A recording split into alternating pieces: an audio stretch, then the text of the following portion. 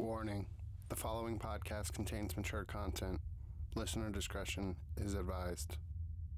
Hello, and welcome to the Jury Room, where we dissect some of the most heinous, most unthinkable, and most monstrous crimes to ever scar the earth. From cannibalistic serial killers to decades-old unsolved mysteries, these stories are sinister enough to keep you up at night.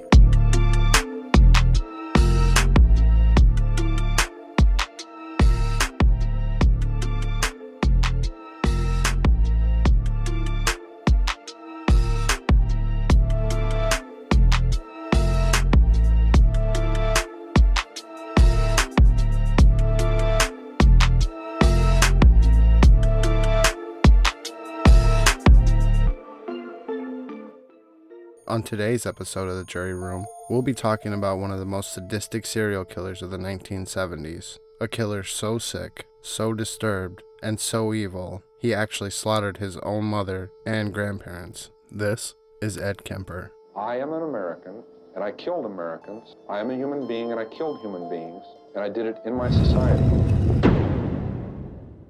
In late August 1964, it was a typically hot day in North Fork, California. 15-year-old Edmund Emil Kemper-The, or Ed, was living with his grandparents on their 17-acre ranch. His 66-year-old grandmother, Maud, sat at the kitchen table, finishing up a children's book that she had been working tirelessly on. Ed and Maud got into an argument like they often did. Maud had a tendency to push Ed around, and Ed was resentful of having been sent to live with her. This argument, though, Ed was determined to win. Red-faced and shaking with anger, the 15-year-old marched off and returned with the hunting rifle his grandfather had gifted him. Ed had been known to shoot birds and other small animals that made their way onto the family ranch. So when Maud saw Ed armed with the rifle, she warned him not to shoot the birds. Ed shot his grandmother in the head. Then, in a fit of rage, he shot her twice more in the back. Not long after the killings, Ed's grandfather arrived home from grocery shopping. Afraid of what his grandfather might do when he discovered his wife's bloody body, Ed shot him dead too, right in the driveway. Why would this 15-year-old kid perform such a grisly, unthinkable act on his very own grandparents? Well, according to Ed, he just wanted to see what it felt like to kill Grandma. There's long been a debate about whether serial killers are born that way or if their cruel habits are created by their upbringings or other circumstances out of their control. For notorious serial killer Ed Kemper, it may very well have been both. Born in Burbank, California on December 18, 1948, young Ed was a middle child and the only son of the Kemper family. He was a large child from the very beginning. At birth, he was 13 pounds and continued to grow until he reached an incredible height of 6 feet 9 inches. He towered over those around him, intimidating others in his size alone. Even as a child, Ed began to exhibit monstrous behavior. He often stole his little sister Alan's dolls and performed strange and gruesome rituals with them. He would pop off their heads and hands and push their naked bodies together, as if imitating sexual acts. Other favorite games of the elementary-aged boy were gas chamber and electric chair. Ed would have his sisters tie him up and pretend to hit a button or flip a switch. When they did, Ed would tumble from their chair and pretend to convulse until he fell to the ground, playing dead. It just wasn't dolls and imaginary games that little Ed Kemper set his attention on. He tortured and killed animals with the regularity another child might watch cartoons. At the age of 10, he buried his pet cat alive after leaving it under the ground long enough to suffocate. He dug it up and chopped off its head. When he mounted the head on the spike and carried it around like a prize. In interviews later, Ed said that he felt proud how well he lied to his family when they questioned him about the cat's whereabouts. At 13, he killed another family cat because he thought it spent too much time with his sister and not enough time with him. Angered that the cat might prefer his sister to him, he chopped him up and kept chunks of the feline in his closet, most likely as a trophy. When Ed developed a small crush on a teacher at school, his older sister Susan asked him if he wanted to kiss her. Ed replied that the only way he could kiss his teacher was if he killed her first. When Ed was 8, he would sneak out of the house with a bayonet he stole from his father and walk to his teacher's house. He would stand under her window and watch her, weapon in hand. As a child, Ed may have had a hunger for darkness and death. But his mother and siblings also contributed to Ed's deep unhappiness. Afraid of his abusive mother, Ed was closest to his father, who he admired deeply and felt safest with. But when Ed was just 9 years old, his parents announced that they would be getting a divorce, and he would be moving across the country with his mother to Helena, Montana. This crushed Ed, who wanted to be as far away from his neurotic, bullying, alcoholic mother as possible. Later in life, Ed would blame his mother, Clarnell Kemper, for the murderous rage that defined his entire life. Ed's father, a World War II veteran, once said that suicide missions in wartime and later atomic bomb testings were nothing compared to living with Clarnell. As a child, Ed's mother picked on him relentlessly. She constantly berated him for being no good. She told him he would amount to nothing. As a small child, she reminded him often that he was unwanted and unloved, and would remain so forever, according to Clarnell. No woman would ever love weird Ed Kemper. Name-calling was a favorite of Clarnell's, who teased Ed for his size and referred to him as a real weirdo. By the time Ed turned 10, Clarnell had begun locking the 5th grader in the basement, forcing him to sleep in the dark, cold, isolated space. Paranoid that the unhappy boy might molest or hurt his sisters, she convinced the entire family that young Ed was better off locked away. Clarnell excused her sick behavior towards the child by explaining that if she were to show her son affection, that love would turn him gay. It is believed that the abusive, alcoholic woman suffered from borderline personality disorder. Ed's mother wasn't the only family member who acted monstrously towards the young child. Ed's older sister Susan, fueled by a fierce rage of her own, twice tried to murder her little brother. Once, she attempted to push him in front of a train. Another time, she threw him into a swimming pool, where he thrashed helplessly until nearly succumbing to his death beneath the watery trap. In a courtroom, decades later,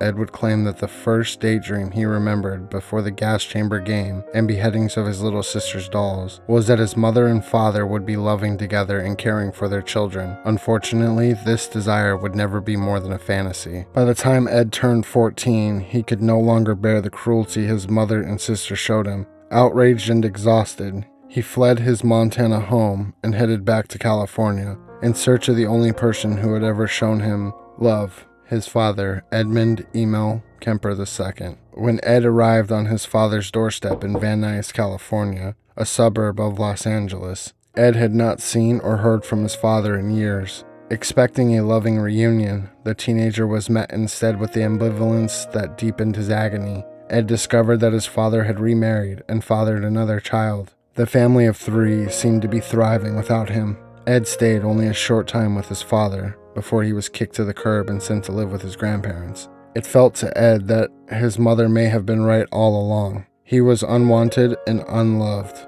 even by the father he looked up to. When Ed moved in with his grandparents, Maud and Edmund Kemper I, he was embittered and brokenhearted. He fought incessantly with his father's parents, who he described to be senile and cold. He felt that his grandmother emasculated him, bossing him around and criticizing him. Ed's grandfather gave the large boy a rifle in an effort to bond with him, but Ed used the present to kill birds and other small animals he encountered on the sprawling ranch. Horrified by Ed's dark nature, his grandfather took the rifle and forbade Ed from using it ever again. This only exacerbated Ed's resentment towards his grandparents, and he began to grow angrier with them every day. With every criticism, every argument, and every nag, Ed inched closer and closer to exploding. He had been with his grandparents less than a year when the rage drove him to killing them. After he shot his grandmother in the head, he shot her 2 more times, even though she was already dead. Some sources say that he even stabbed the old woman, taking years of anguish, terror, and despair out with a knife in his grandma's back. Adrenaline pumping through his veins, Ed pulled the final trigger on his grandfather in the driveway. And one gruesome afternoon, a killer was born. Most young people are programmed to call their mothers in time of distress. If their car breaks down on the side of the road, or they need advice on a relationship problem they're having, they know to call Mom. Operator. Ed, in spite of suffering a toxic, abusive relationship with his mother, was no different.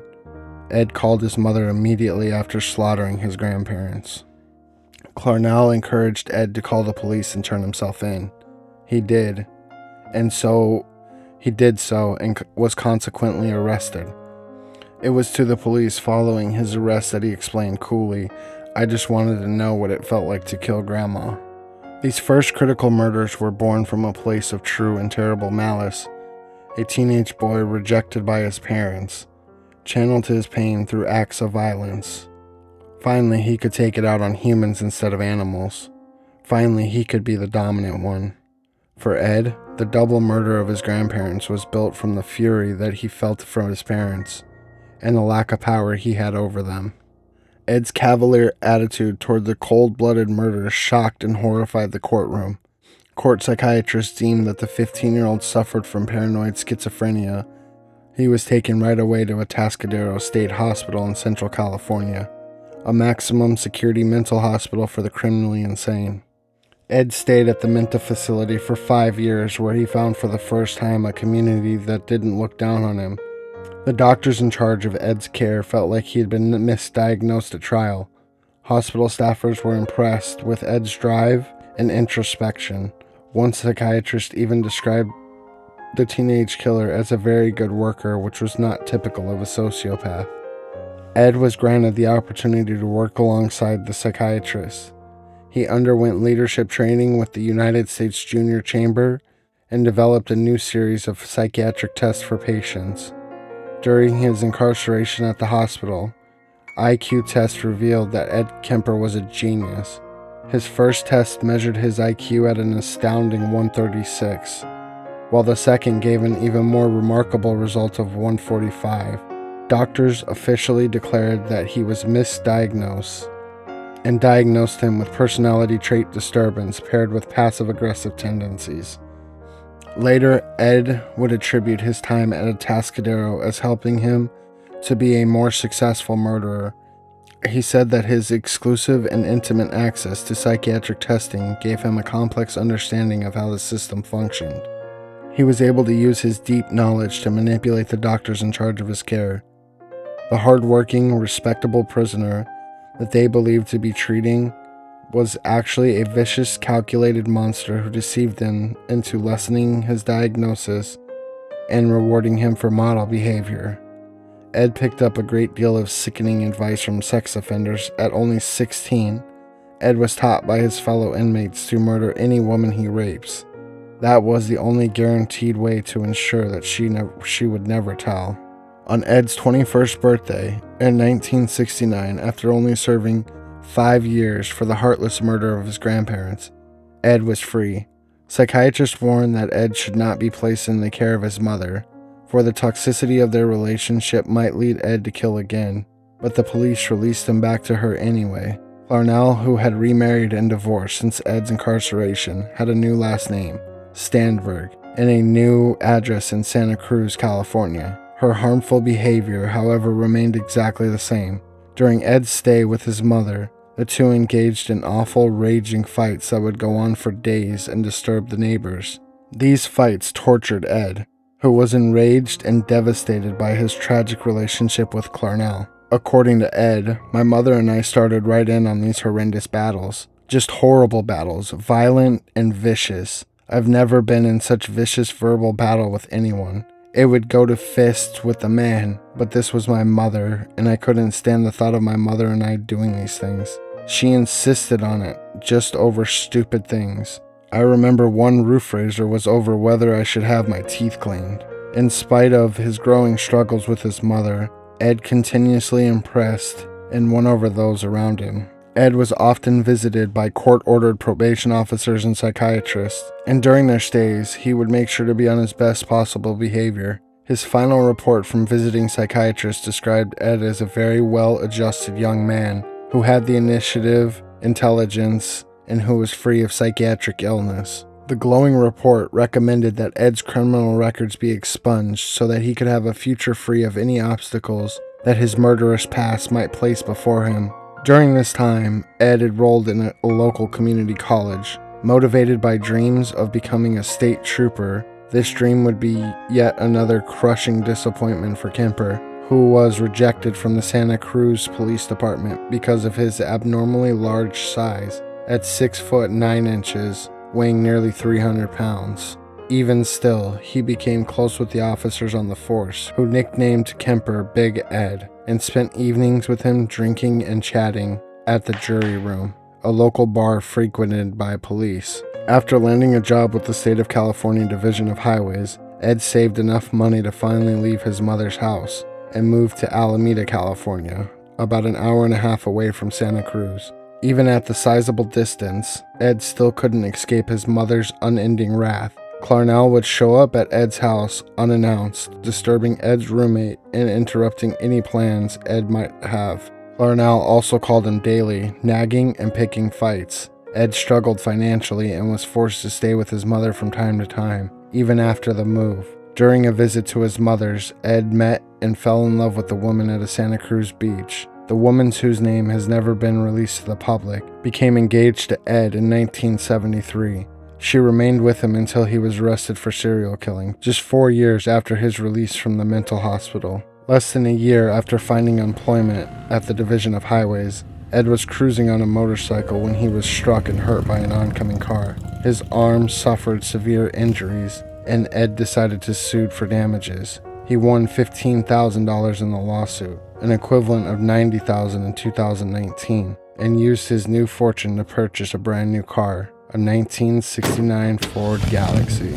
The purchase of the new car marked the newfound freedom for Ed, a freedom that innocent and unsuspecting young women would pay the ultimate price for. In the early 1970s, hitchhiking was a popular method of transportation for young men and women. Everything that we know about the risks of hitchhiking today, from theft to kidnappings to rape, we learned from the experiences of these trusting, optimistic flower children, who went from happy-go-lucky teenagers to victims in a single car ride. As Ed cruised around town, he saw an opportunity. His Ford Galaxy gave him the confidence, freedom, and privacy he needed to begin picking up hitchhiking women. More of his settlement money, Ed purchased a gun, sharp knives, handcuffs, plastic bags, and blankets. He stored them in his Ford and got to work. Kemper claims to have picked up 150 hitchhikers before he started feeling the Zaples, his nickname for the homicidal sexual fantasies that would possess him. When he was asked in an interview what was going through his mind when he picked up these vulnerable women, he answered, "One side of me says, wow, what an attractive chick. I'd like to talk to her, date her. The other side of me says, I wonder how her head would look on a stick." With an instinct for hunting and overwhelming urge to fulfill his fantasies, Ed lost all sense of self-control. According to Ed, it was an urge, a strong urge. The longer I let it go,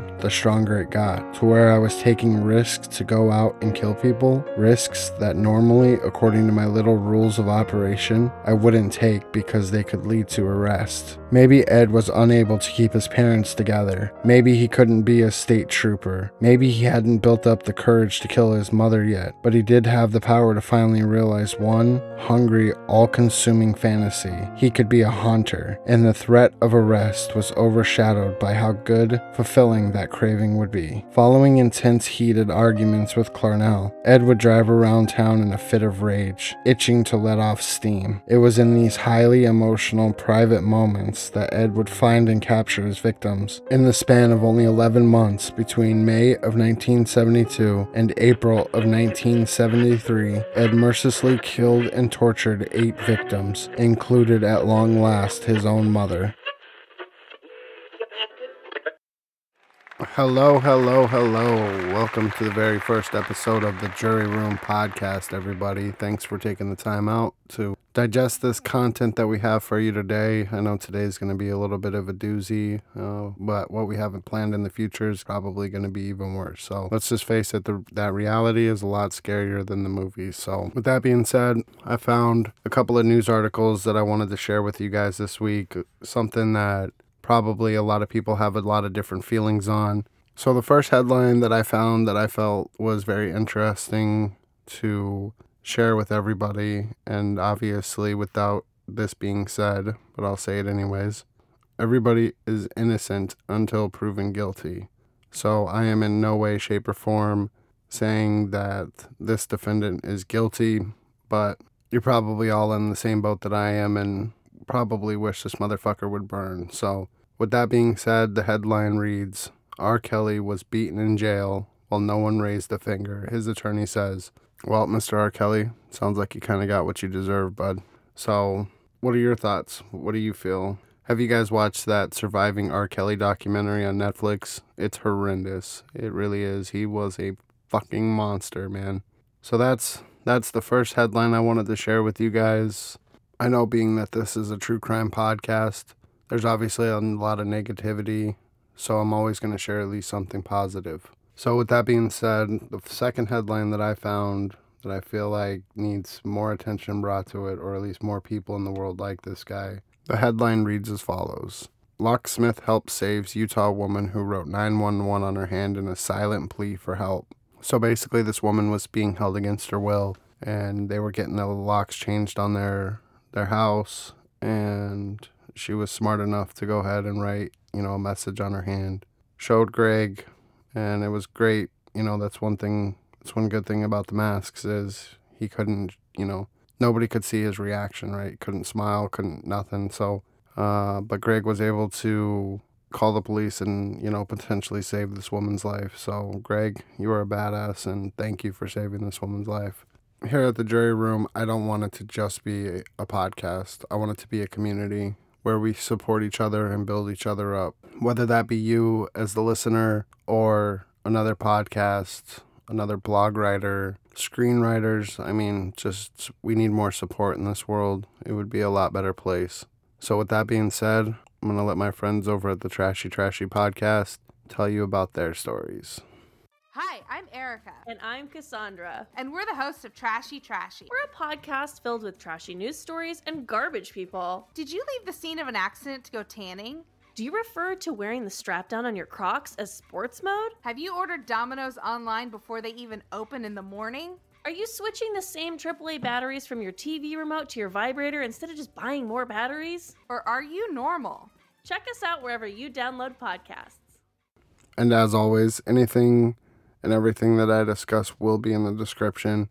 There will be links to everybody's social media, news articles, whatever the case is. There will be links down below.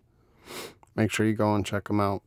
The next person I want to show some support to is Jared Adams. He's a screenwriter out of the UK. He runs a true crime blog post, and it's fantastic. He covers a lot of different things, a lot of different cases that I've never even heard of. So make sure you go check him out, show him some love, tell him I sent you. I hope we get a chance to work together in the future. So Jared, thank you. Next is something that I want to highlight, and this is something that I will be discussing every single episode because I feel like it needs more attention than what it gets. So with that being said, I'd like to cover a missing person. Now I am going to link to a form down below. If you have a missing person that you want to cover, or you want me to cover, or that you want to come on, and talk about, bring some awareness to their case, fill out that form, share your contact information.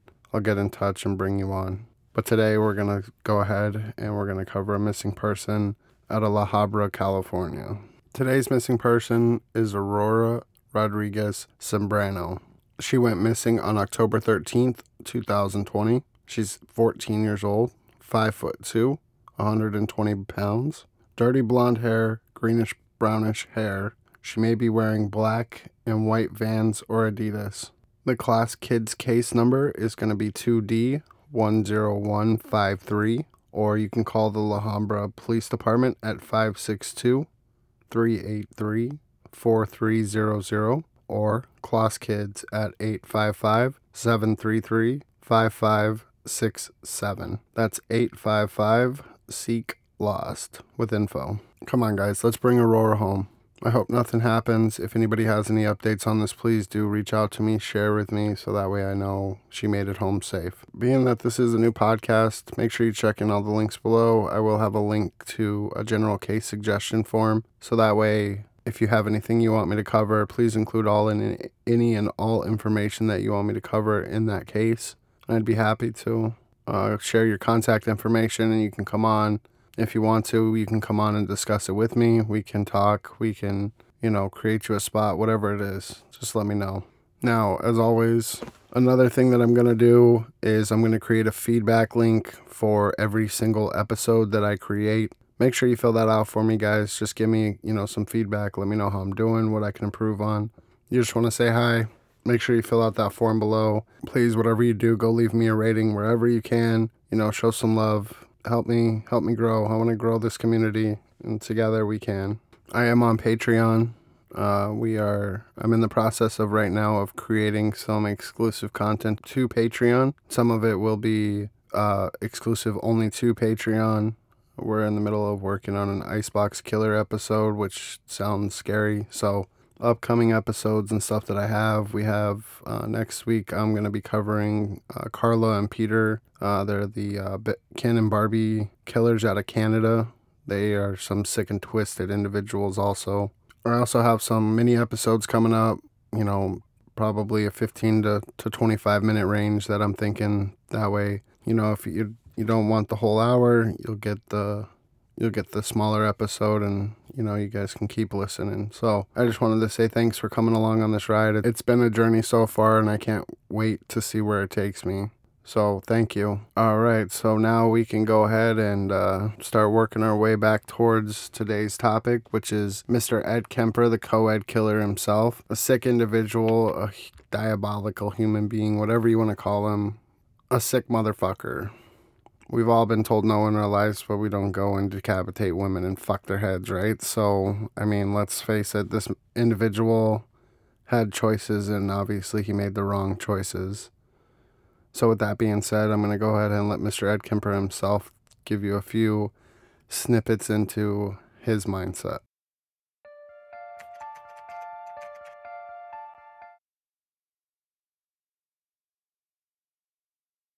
My younger sister's 2 years younger, and I developed some morbid games. My life had started going that way at about 8. At a certain time of the evening, the family left the center room, the living room of the house. My mother and my sisters, or my sisters themselves, would go up to bed upstairs, where I used to go to bed upstairs. I had to go down to the basement. And an 8-year-old child had a tough time differentiating the reason in that. Why am I going to the basement? I'm going to hell, they're going to heaven. And what were those games that you played with your sister? Okay. Well, the one I remember someone talking about in a book was one that was playing gas chamber or electric chair or something. And we had this big old overstuffed chair up in my room. And it was not just my sister and I, it was my sister and I and a friend, close friend. We got into all these games. We got into one game where we'd roll up in a rug, and a person would try to get out of it. It's just like a large throw rug. And it was, I guess, what fascinated us individually about it is it was a completely, it broke up the monotony, I guess, of what we were doing. Didn't have a lot of toys to play with. We got bored with those pretty quickly. So we looked for things to do. You roll up in the rug and you try to get out, and the other two would leave the room, and we see who could get out fastest. You try to work your way out sideways or scoot out the end of it or whatever. And it went from that to being tied in this overstuffed chair with cord or something, or pieces of sheet or sash or something. And it went through this process. I guess that's back in 1960 when Carol Chessman was executed. What were those fantasies? What were they? Yes. Possessing the severed heads of women. Men didn't turn me on. That wasn't I couldn't appreciate the appearances of a guy. That when I was young, I was about 8 or 9 years old, I went to this little come-on. It was like at a record store or something, and they had this crowd of kids there, and there was a magic show. And this guy, you've probably seen it, the fake guillotine, hand pressed, and they put the potato there, and someone puts their neck in the brace, and they slam this thing down, and the potato down below chops in two, but the person's head doesn't fall off, right? And everybody gets very fascinated by that. Oh my God. And then when he puts the blade in place and he pushes it down, it goes through that neck hole. But it never chops anybody's head off. Okay, so he wanted to volunteer I'm not standing in this crowd watching this show. And he wanted to volunteer out of the audience. And some quite beautiful little 16-year-old girl gets up there and it's a big laugh and all giddy and stuff. And I started getting caught up in this. I said, wow. Right at that moment, I departed reality because logically, I should have been able to ascertain that that could not happen. You're not going to get away with chopping somebody's head off in the middle of, in the middle of Helena, Montana, the capital city. But the concept of it was so raw and it was titillating. I says, wow, Jake, I gotta watch this. And he had her girlfriend come over and put her hands there to catch her head so it wouldn't fall in the basket, you know. And he was making jokes about this. I got caught up in this interplay between normal concerns. You don't want to get a bump on her head. Well, hey, if you're chopping her head off, it doesn't matter, right? And this is catching in my mind somehow, and I'm saying, wow. The first time, okay? The two girls were killed around 6 p.m. By 11 the next morning, they are both completely gone out of my life, physically, all right? That's not even 24 hours. The third murder, which is the second incident, okay? I'm in the middle of trying to get my record sealed, right? Thursday night, I killed her. I took off Friday. I didn't go to work. I called in sick, took CTO, all right? Dismembered her body, got rid of her body, but kept her head and her hands because they're identifiable. They're highly identifiable. I kept those at the apartment, okay? That Friday night, Thursday night, I took her. Friday morning, she was dismembered. Friday night, she was disposed of, right? Saturday morning, I left, right? And I wasn't satisfied that I took the head along in the hands, but I couldn't put them someplace that could be sure they would be dug up by an animal or just be somewhere. It's scary going out there trying to bury somebody or dispose of body parts in a community or out even in the boonies where you don't know where you're at and who can come up at any moment. I had some real close calls there where people had come out of nowhere. And if a body's found and they remember this beige-looking car sitting there the night, that's evidence. So it was very, very hard to get rid of this stuff. So anyway, Saturday morning, I went to see the psychiatrist in Fresno. Saturday afternoon, I saw the other one. Saturday evening, I'm with my fiancée and her family over in Turlock. Sunday night, I come back to my apartment. Well, Mr. Ed Kemper, thanks for those words. As far as everybody else, enjoy the second half of the show. And I want to leave you with this note. The same boiling water that softens the potato hardens the egg. It's what you're made of, not the circumstances. Unknown. On May 7th, 1972, Ed Kemper knew one thing was for certain. The first good-looking girl I see tonight is going to die. He ended up picking up two girls, 18-year-old students from Fresno State University. Marianne Pesk and Anita Lucchesa were hoping to find a ride from FSU to Stanford. When Ed pulled over, the unsuspecting teens were grateful for his generosity. Ed's job at the Highway Division had taught him the ins and outs of the California roads, and he knew exactly where to take them. Under the false pretense of changing directions for a faster route, an hour into the dark night drive, the girls handcuffed, Ed pulled over to a secluded wooded area where he knew no one could bear witness to his crimes. During the drive, Ed found himself particularly attracted to Pesk, apparently struck by her personality and her looks. When he was handcuffing her, his hand brushed against her breast, and Ed flushed, apologizing out of embarrassment. He had no intention of killing them at first. He planned to rape them and abandon them in the woods, thinking that would be enough to satisfy his urge. It wasn't. When they arrived in the woods, Ed stuffed Lucchesa in the trunk and pulled a plastic bag over Pesk's head. He tied a bathrobe belt around the 18-year-old's neck and tugged, but the belt snapped. Pesk bit through the plastic bag in an effort to escape, but she was no match for the huge, terrifying monster before her. Ed stabbed her in the back, panicking, but it wasn't enough to end the poor girl's life. Ed said he stabbed her all over her back. She turned around and I stabbed her through the heart, but her breasts were there. Her breast actually deflected me. I couldn't see myself stabbing a young woman in the breasts. That's embarrassing. Instead, he slit her throat. With Pesk out of the way, Ed opened his trunk and dragged out Lucchesa. He stabbed her in the eyes, the heart, the forearms, and the throat over and over again until she finally went limp, bloody and lifeless in her killer's wide-stretching arms. Ed didn't kill his mom this time. Instead, he drove the girls' bodies back to his apartment, where he knew his roommate would not be home. For Ed, it was time to play. Ed took Polaroids of the corpses before and after cutting them open and pulling out various organs. A morbid curiosity intermixed with an unwavering and sickening sexual desire. Finally, Finally, he cut off their heads. Remembering his time with their bodies, Ed explained, there was actually a sexual thrill. You hear that little pop and pull their heads off and hold their heads up by their hair, whipping their heads off, their bodies sitting there. That'd get me off. Still, Ed denied over engaging in sexual acts with Pesk and Lucesa's dead bodies, but some believe that he did engage in necrophilia. It's known for certain, though, that once Ed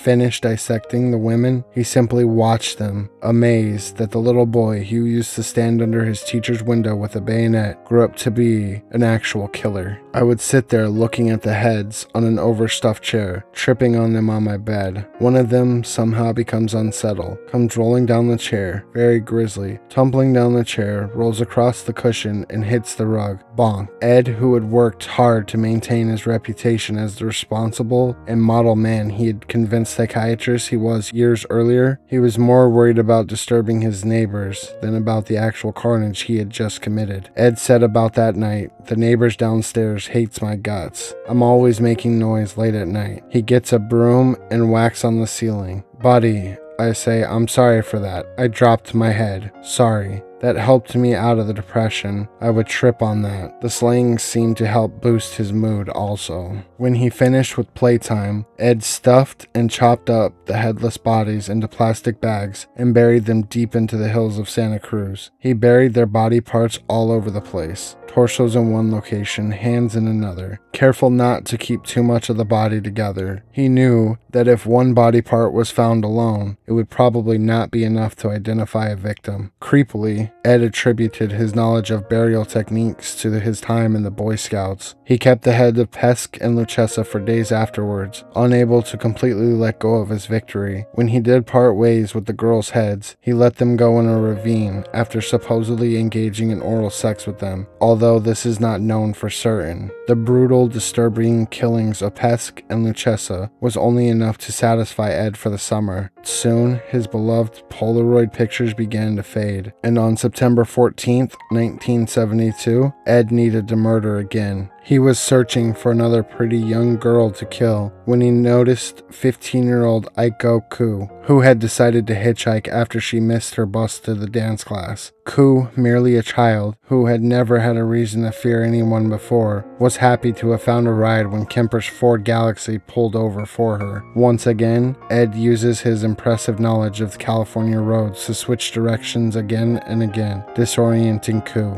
who was sitting in the front seat. Ku, though, was all too familiar with her route to dance class and began to realize that there was something sinister happening. Trapped inside of his car, she began to scream and begged Ed to let her out of the car. To quiet her screams, Ed whipped out his .357 Magnum revolver and pressed it firmly against the young girl's ribs with his right hand while steering the car with his left. He remained like that for the rest of the drive, but amazingly managed to calm Ku's fears even while holding a gun to her. Ed convinced her that he had no intention of causing her harm, but that he was planning to take his own life and just needed someone to talk to. He parked once again in an isolated, wooded area where he was sure no one could possibly hear Ku's cries. At this point, she had calmed down significantly and even trusted the 300-pound men. Her empathetic, loving personality, drawn to helping him through his suicidal crisis. Ed left the car to gather his necessary weapons, but accidentally locked himself out, giving Ku an amazing chance to escape her fate. Ku, though unwilling to desert this sad, mentally ill man alone in the forest, unlocked the door for him. She succumbed to the same fate as the victims before her, choking the innocent child until she lost consciousness, before raping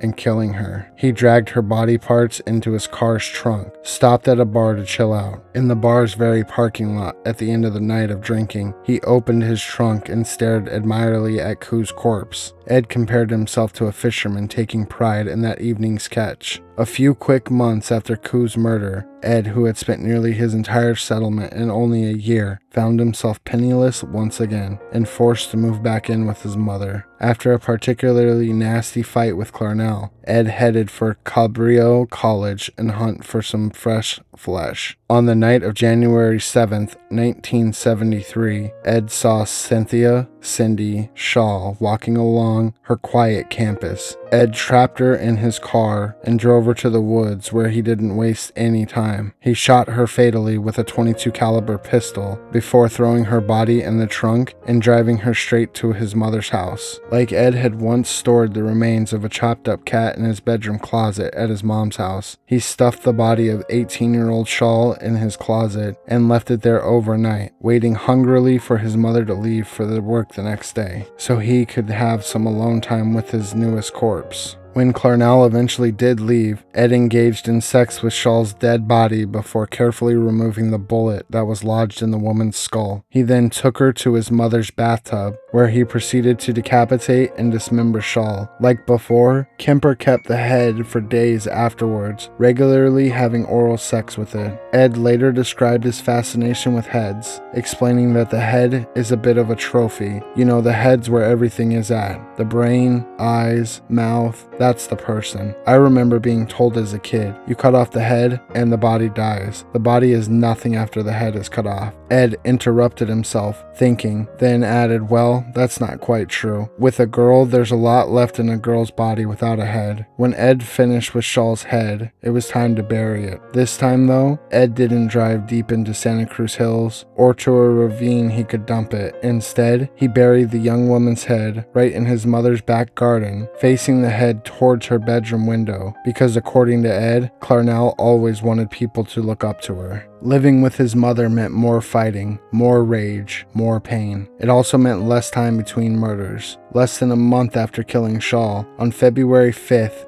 1973, Ed stormed out of his house, hungry for a feeling of power and control, went looking for his next prey. At this point, body parts of his other victims had been discovered, and the missing person count was on the rise in Northern California. Hitchhikers were warned not to accept rides from strangers. This was no matter to Ed, because his mother worked at the University of California, Santa Cruz. He had a bumper sticker of the school stuck proudly to his bumper. This sticker gained him all the trust that he needed to pick up new victims, who assumed Ed must be a student himself, or at the very least a staff member. Ed saw 23-year-old Rosalind Heather Thorpe and her friend Alice Helen Liu looking for a ride on campus. Liu was hesitant to enter the strange man's car, paranoid after the countless stories she had heard of women who enter cars never to return. Thorpe, though, was far more trusting and entered the car on her own before convincing her friend it was safe to join her. Again, Kemper fatally shot the girls with his .22 caliber pistol. Once he was sure that they were dead, he wrapped their bodies in blankets and drove them back to his mom's house. There, he didn't wait to get to his favorite part, beheading both girls in his car in the driveway, carrying their headless bodies into the house for sex. He dismembered them and removed their bullets before dumping their remains on the side of the highways. Clearly, Ed was getting lazier. 2 months later, on April 20th, 1973, confident in his abilities, completely lacking control over his urges, Ed would finally fulfill the fantasy he had been harvesting his whole life: the murder of his very own mother. Clarnell arrived home late one night from a party and woke her son up in the process. She crawled into her bed where she began to read out loud to herself from a book. Ed, angry at being awakened from a deep sleep, marched straight into her bedroom to confront her. According to Ed, upon noticing her son standing in her doorway, Clarnell remarked sarcastically, "I suppose you're going to want to sit up and talk all night." Ed simply told her good night before waiting in another room, lurking quietly and listening for sleep. Once he knew that she was in a deep sleep, Ed crept into her bedroom with a claw hammer. He bludgeoned his mother to death and slit her throat, finally able to avenge years of abuse and belittlement. Still, it wasn't enough. Ed engaged in oral sex with his mother's decapitated head before placing it on a shelf and throwing darts at it. Ed said that he screamed at it for an hour, threw darts at it, and smashed her face in. Then, awash in anger and adrenaline, he chopped off her tongue and larynx and tossed them into the garbage disposal, listening as they were chopped into pieces by its blade. Afterward, Ed went to a bar for a drink to cool off. When he arrived home, he had an idea. He called up Clarnell's best friend, 59-year-old Sarah Sally Hallett, and invited her to join his mother for dinner and a movie. As soon as the middle-aged woman arrived, Ed strangled her to death. He believed that if he murdered Clarnell's best friend and had them disappear together, he could fabricate a story that the two friends leaving for a trip together and failing to ever return. In spite of this plan, though, Ed left a note to police reading approximately 5:15 a.m. Saturday. No need for her to suffer any more at the hands of this horrible, murderous butcher. It was quick, asleep, the way I wanted it. Not sloppy and incomplete, gents. Just a lack of time. I got things to do. Ed left the house and drove straight 1,000 miles to Pueblo, Colorado, staying awake by taking caffeine pills. His car was loaded with 3 guns and hundreds of rounds of ammunition. Ed fully believed that he was the target of a manhunt, but he was disappointed when he failed to hear a single news story about his mother's murder on the radio. Craving credit for the power he had worked so hard to achieve over other human lives, Ed called police himself after he arrived in Pueblo. He confessed to the murder of his mother and Hallett, but astoundingly, the police did not believe him. Frustrated, Ed called them again, and this time admitted to every single one of his other murders. The police finally came to take him into custody. Telling of his confession to the police, Ed remarked, "The original purpose of the murders was gone. It wasn't serving any physical or real emotional purpose. It was just a waste of time. Emotionally, I couldn't handle it much longer. Toward the end there, I started feeling folly of the whole damn thing, and at the point of near exhaustion, near collapse, I just said to hell with it and called it all off." Psychiatrists and Kemper himself believe the act of murdering his mother finally gave Ed the cathartic release he had been searching for so long. The murders of every one of his other victims, beginning a decade before with his grandparents, were each ways for Ed to take his anger out on his mother. But because none of these victims were actually Clarnell, it wasn't until Clarnell's death and subsequent dismembering that Ed truly felt free of his mother's grip. Ed was indicted on 8 counts of first-degree murder at the beginning of May 1973, just 11 months after he slaughtered his first pair of hitchhikers in Berkeley. Because of Ed's confession and his detailed interviews, the defense pled not guilty by reason of insanity. Twice during his police custody, Kemper tried and failed to commit suicide.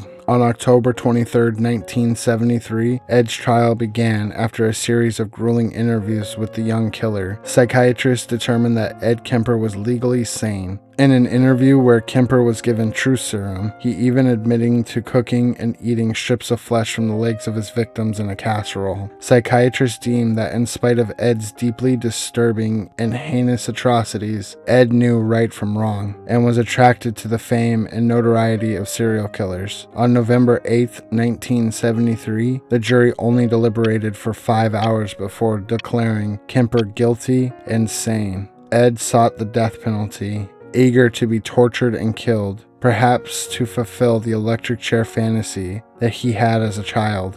Instead, he was given 7 years to life for each count of murder and spent his sentence at the California Medical Facility. Like his first time in the facility for the criminally ill, Kemper is considered a model prisoner to this day. He will live the rest of his life behind bars, but still, he will find himself to be free, away from his mother, now and forevermore. Thanks for listening, and remember, you never know what's lurking in the shadows, lingering around the corner, walking past your house at night. So watch out, stay safe, and keep listening. This has been The Jury Room.